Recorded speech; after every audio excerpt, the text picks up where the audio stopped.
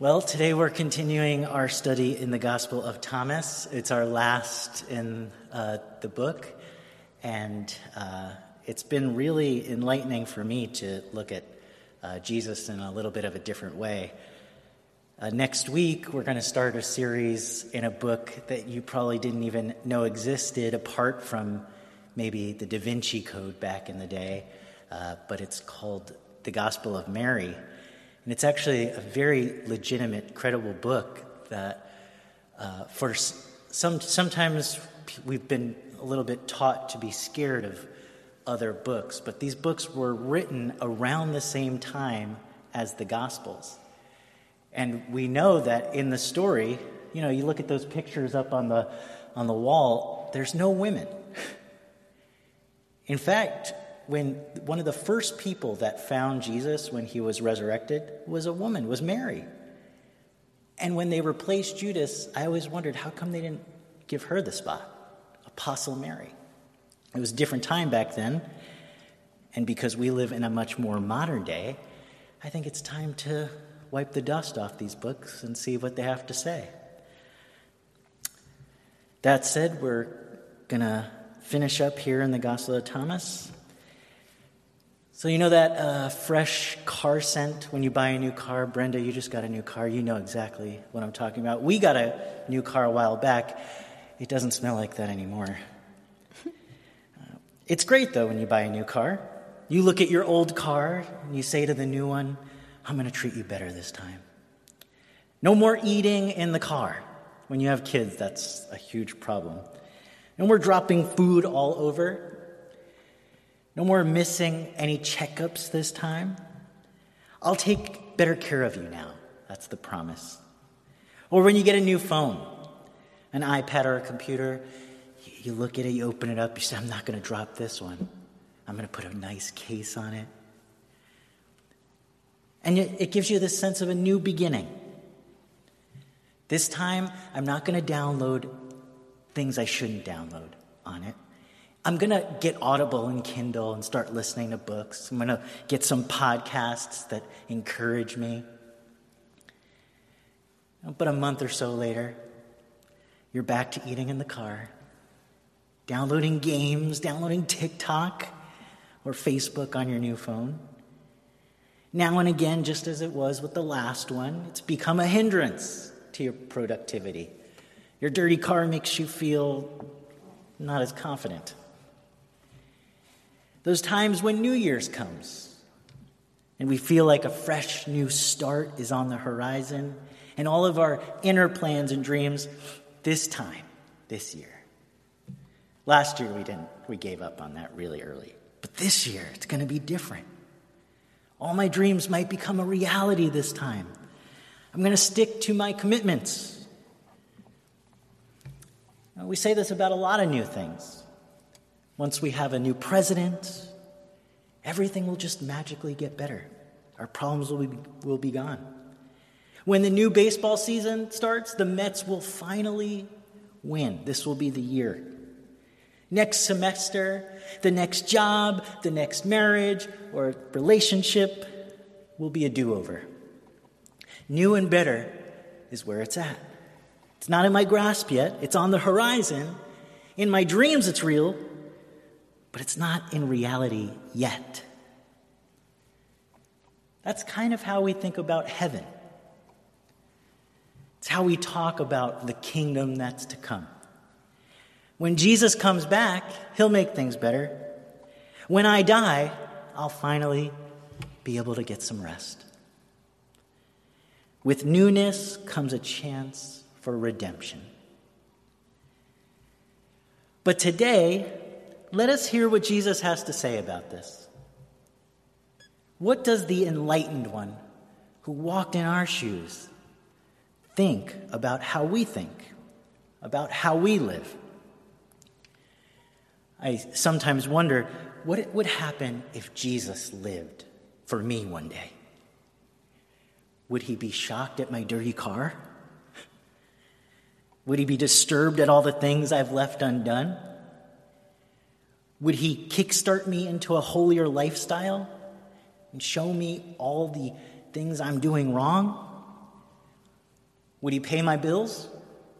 Would he forgive my enemies? Would he love those I hated? Would he tweet and browse what I browse on the internet? Jesus tells his disciples a story of what the kingdom is like in the Gospel of Thomas, passage number 37. He says, "The Father's kingdom is like a woman who was carrying a jar of meal, full of grain, full of food. While she was walking along a distant road, the handle of the jar broke, and the meal, the food, it spilled all along the road behind her. She didn't know it. She noticed no problem. When she reached her house, she put the jar down and found it was empty." The Father's kingdom, Jesus says here in the Gospel of Thomas, it's like a woman who's carrying a jar of meal. Jesus always liked to speak in parables and riddles. This is symbolic. It's a symbolic representation of what the kingdom of God is like. It's like a woman carrying a jar full of meal. The parable began with this, the kingdom of God. Where is the kingdom of God? We've learned this here at Evensong. I say it all the time. It's in us. It's among us. It's already in our hands. It's not a place. It's not a destination. You can't say, you ever see those people saying, "Look, the kingdom of God is coming." But Jesus says, you can't say, "Look, there it is." Or "There, it's on its way." Can't do that. In Luke, in our traditional Gospels, it has the same exact saying. It says, once Jesus was asked by one of the Pharisees when the kingdom of God was coming. You would think that they might have an idea, but they didn't know. And he answered, "The kingdom of God is not coming with things that can be observed. Nor will they say, 'Look, here it is,' or 'There it is over there.' For in fact," it says this in Luke, "the kingdom of God is already in you." And the Gospel of Thomas is repeating the same thing. This time it's his students who ask, "Jesus, when will the kingdom come?" You would think that they would know by now. They were with him. This is at the very end of his ministry.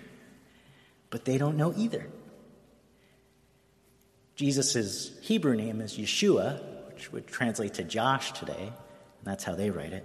Yeshua, Joshua, said, "It will not come when you're watching for it. No one's going to announce it, on CNN, 'Look, the kingdom of God is here.' Nobody's doing that. Or, 'Look, there it is.' The Father's kingdom is spread out on the earth and people don't see it. The kingdom of God is already here. It's in my hands." That is what the parable is saying. The kingdom of God is like a woman carrying a jar full of food. Some may be surprised by this. The Pharisees didn't get it. Jesus' disciples didn't get it. The kingdom of God is already here? Sean, where is it then? Show me. Why can't I see it?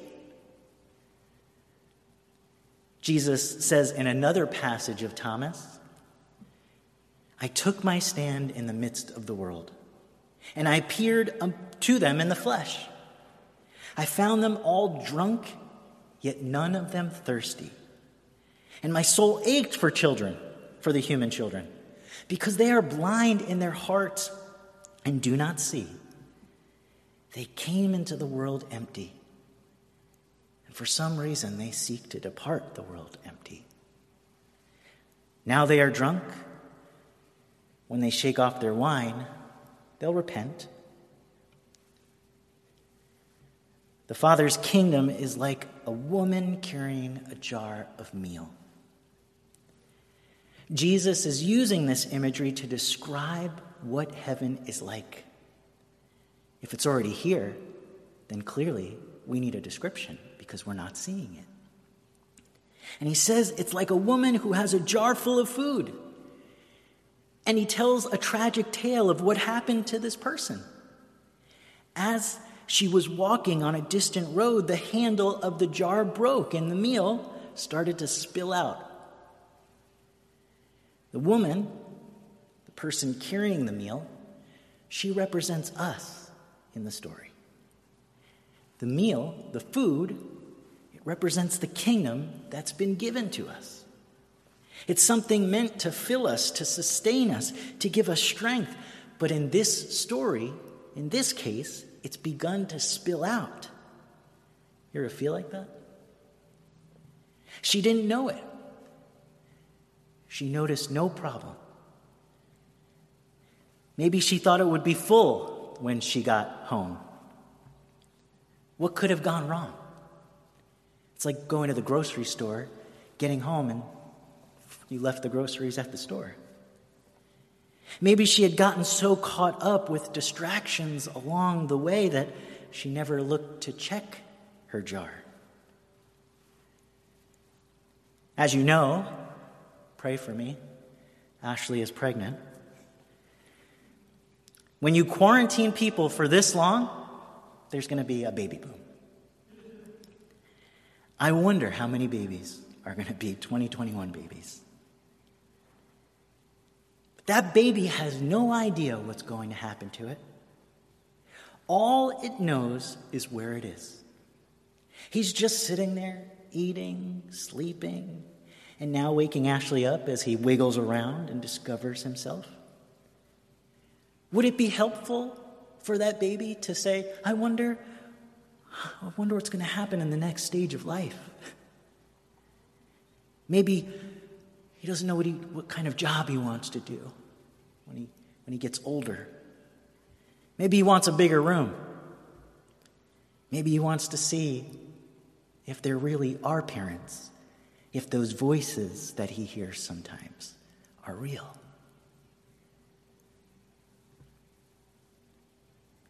But biology doesn't allow for him to know this yet. He must stay where he is. His one task is to grow and develop. That's it. He must take on fully what that stage has asked him to do. He must grow. A time will come. He doesn't know the day or the hour when the walls will shake and the end of that stage comes.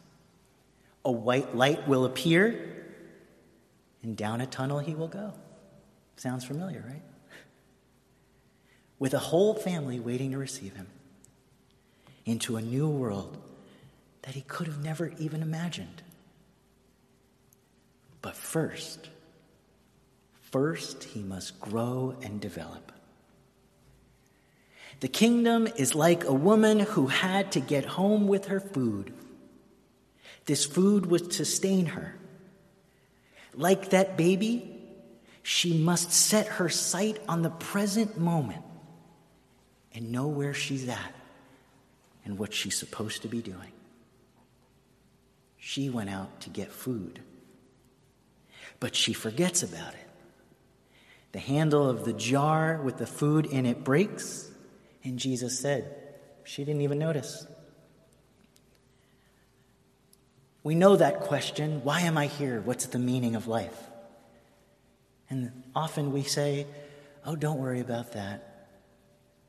Just think about heaven, the world to come.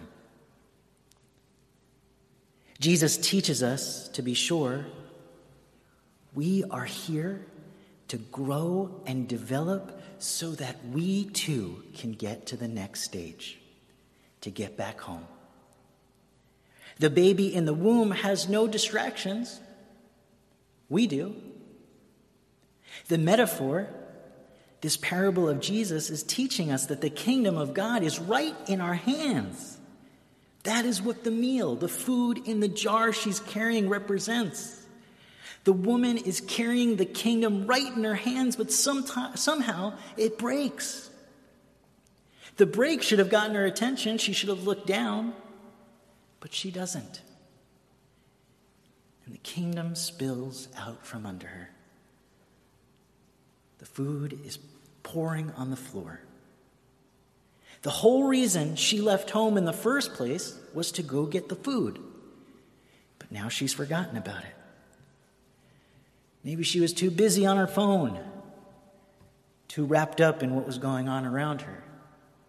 Maybe she was distracted by the worries and the anxieties she feels. Whatever it was, she was so busy that the kingdom slipped right out of her hands. Because when she reached home, the passage ends saying, she put the jar down and it was empty. What does Jesus want us to see here? What's he getting at? What is hidden in this parable that will lead us to some kind of truth, some kind of enlightenment? Maybe it's that we too are on a journey. The kingdom of God is right in our hands.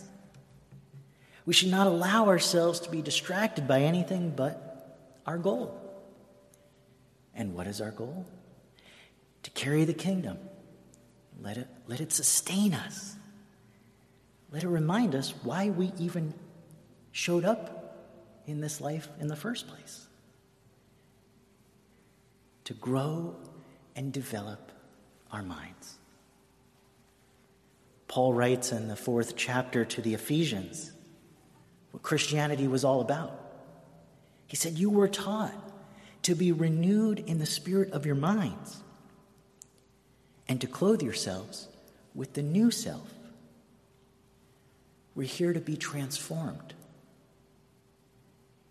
As the baby in the womb is not its complete self yet, it's still growing, developing, and it too is being transformed. We too are growing and developing in this life. Isn't that what Jesus taught? That you would be born again? That's what I hope would happen when I die, that I would be born again. That is the purpose of this life. That we would carry what God has placed in our hands to its final destination, so that when we get there, it will fill us up. We shouldn't forget about this. We should check on it. That's why we go to church. That we would feel it every step of the journey and be reminded there are things along the road that will lead us into temptation. When you ask God, deliver me from evil, the Holy Mother, the Holy Spirit, she comes and reminds us. That's what Jesus said. She reminds you why you're here. To carry what's already been given to you. The old desert mystics wrote about this in a book called The Way of the Ascetics. And it says this: if you wish to save your soul and win eternal life, arise from your lethargy. Make the sign of the cross and say, in the name of the Father, Son, and Holy Mother Spirit. Amen. Faith comes not through pondering, but through action. Not words and speculation, but experience teaches us about the kingdom to come. To let in the fresh air, we have to open the window. If you want a tan, you got to go out in the sun. Achieving faith is no different. We never reach a goal by just sitting in comfort and waiting. They continued writing, however weighed down and entangled in earthly fetters you may be, it can never be too late. Not without reason did Abraham start his journey when he was 75. And the laborer who comes in the 11th hour gets the same wages as the one who comes in the first. Do you remember when you were baptized? Probably not. But in that ritual, you received the command to wage the invisible warfare against the enemies of your soul, fear, anxiety, impatience, anger, rage. Take up that command again. Long enough, the desert mystics wrote, long enough have you dallied, sunk in indifference and laziness. You've just let so much valuable time go to waste. Therefore, you must begin again from the beginning. If you lived spilling the kingdom God had given you, doing and living as you please, you're going to have to stop and start back. Pick up what you lost along the way. But the desert mystics say it's never too late. They continue this teaching saying, arise then, but do it now. Don't say, oh, I'll do it tonight or tomorrow or later when I finish doing what I'm doing. Do it this moment. This moment. The instant you make your resolution, you will show by your action that you have taken leave of your old self. No more aimlessly living, not growing, not developing, not being transformed. I remember I asked Max once, I said, what do you hope for people who come to church? What's the one word? He said, I hope they would be transformed. Arise, therefore, without fear. And if it's hard, that's why you have God. Say, God, help me. Hold fast to your purpose and do not look back. Look at what you've been given. Have you ever looked at the stars above? Look at them, and you'll see one difference between those planets and ours. And all of the ones we've looked at, we haven't found one thing: life. For some reason, this is the only planet that has the ability to give birth to life. And one could say, life is the most precious thing in the entire universe. So what are we going to do with it? Nothing? No. We're going to live and grow, to carry that kingdom with us. Set our determination, not for the kingdom to come, but on this present moment. All of the things that we do in this life shape us. They make us who we are. Don't get distracted. But we have each other, don't we? We can do this together. And as we do, our minds will be made new. We will learn to love. It's hard to love everybody in church sometimes. But as we do it, we learn to love. Sometimes being in quarantine, it's hard. You don't get along all the time. But you learn to love. You learn to live as God's children and family. And we'll learn to root out all of that anger and rage and sadness for all of the injustices that we've experienced. We will learn that if it was our parents that failed us, if it is society that has failed us, if it's been religion that has failed us, we can get up now, this very moment, and know that God is beginning anew with us. We're going to be the change we long to see in the world. We know that today we are on the Shadowlands, but are bound for a place of light. Hold that kingdom in your hand and remember it. Treasure it. Take a break and look at it. Let it smile. Let it make you smile. You have the kingdom right in your hands. Be healthy today, not tomorrow. Be whole today, not next week. Don't put it off, or else we will have found ourselves just walking life empty, with nothing to show nothing to fill us up in the coming world. Having spilt and lost the heavens God has placed in our hands. When our son is born, all the growth and development he did in the womb, he's going to take it with him. We don't need to come back to this life over and over. God doesn't have to say, go back and learn how to live finally.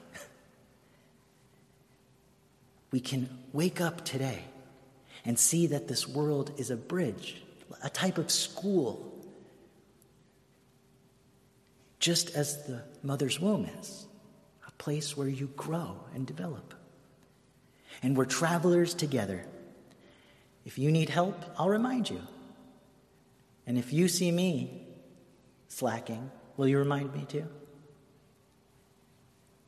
What a blessing it is that we found one another. Marvel at that for just 1 second. How did we find each other? Hasn't Christ and God's kingdom drawn us together? We're all God's children on this journey, and together we march, together we walk, kingdom in hand, growing and being made into the fullness of who we are. Before you were born, my daughter asked me, what happens when we die? Good dinner table conversation. And I said, it's just like before you were born. But the only difference is, now you know who you are. That was the whole point of life. Before you were born, you didn't know who you were. But now you get to shape and make that. So together, not only do we walk, but we sing. Ellie will lead us, as today is the day we are again reminded of what our goal is. It's to live so that we can grow. Grow that we can transform.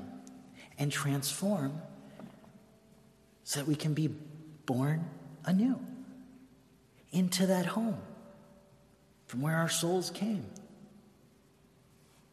to where they will return. We'll have this whole experience with us. We came out of the womb not knowing who we are. You know the song, I once was lost, but now I'm found. May our hands be full of life and not be found empty on that great and final day, just as our baby will experience, and you've experienced this too, when the walls will shake and you'll see a tunnel with a white light. But this time, a Holy Mother and a Holy Father who are so excited for you to have made it home with the kingdom.